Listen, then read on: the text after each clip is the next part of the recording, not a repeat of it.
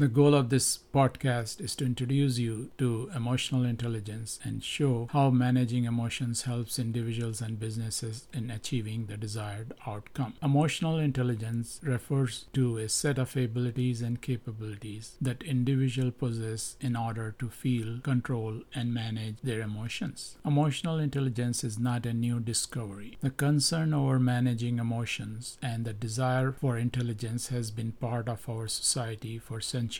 Parents teach their children how to manage emotions. In turn, these children grow up and teach their own children how to manage emotions. In addition to learning from our parents, we learn how to manage emotions from our interaction with our family, friends, teachers, co-workers, and managers. Emotional intelligence concerns the emotions, abilities, and capabilities of human beings. It is best understood by analyzing personal experiences. When I was a little boy, I pinched my cousin because she was not sharing her toys with me. She started crying when I pinched her. My uncle was observing us and asked me to go and sit with him. After I sat down and started complaining about the cousin, he softly pinched me. I felt the pinch and told him it hurts. He said, "Yes, pinching hurts people. That's why you should not pinch your cousin." Afterwards, he instructed me to politely ask my cousin to share the toys with me. He also asked my cousin to listen to my request for sharing the toys. He showed us to feel and manage emotions. She agreed to my polite request, and it was a good lesson on managing emotions. The analysis of childhood experience shows that I was just interested in playing with the toys. I did not manage my emotions and got angry with my cousin. I did not empathize with her emotions before pinching her. This analysis also reinforces my belief that listening, observing, feeling are essential for understanding emotional intelligence and using emotional intelligence to achieve desired outcomes. Based on the individual experience, it is reasonable to state that emotional intelligence is not a new discovery. Everyone learns how to manage emotions and use emotional intelligence from an early age to achieve the desired outcome. Parents may have witnessed the emotional intelligence of their child while he or she was growing up. They may have used some other label or word to explain the child's emotional intelligence. Emotional intelligence probably existed from the time human life started on the earth. In the 1980s, globalization and growth in size and structure of business forced businesses to look for new tools to improve performance, using both behavioral and non-behavioral tools. This led researchers to focus on ways to improve business performance using behavior and non-behavioral tools and techniques. Large businesses with monetary resources realized the potential benefit of using emotional intelligence when training managers and employees. It caused them to perform better in the workplace. Small and medium-sized businesses around the world remain unaware of the benefit of emotional intelligence because of lack of intellectual and monetary resources. Management research suggests that large corporations have successfully used emotional intelligence in employee recruitment, training, and promotion. Research also suggests that the use of emotional intelligence in the selected management areas may positively impact the performance of the firm. The problem is, it is difficult to identify or measure the level of change in the performance as a result of using emotional intelligence. This is because, number one, emotional intelligence is a human process for achieving the desired performance outcomes and therefore differ from person to person.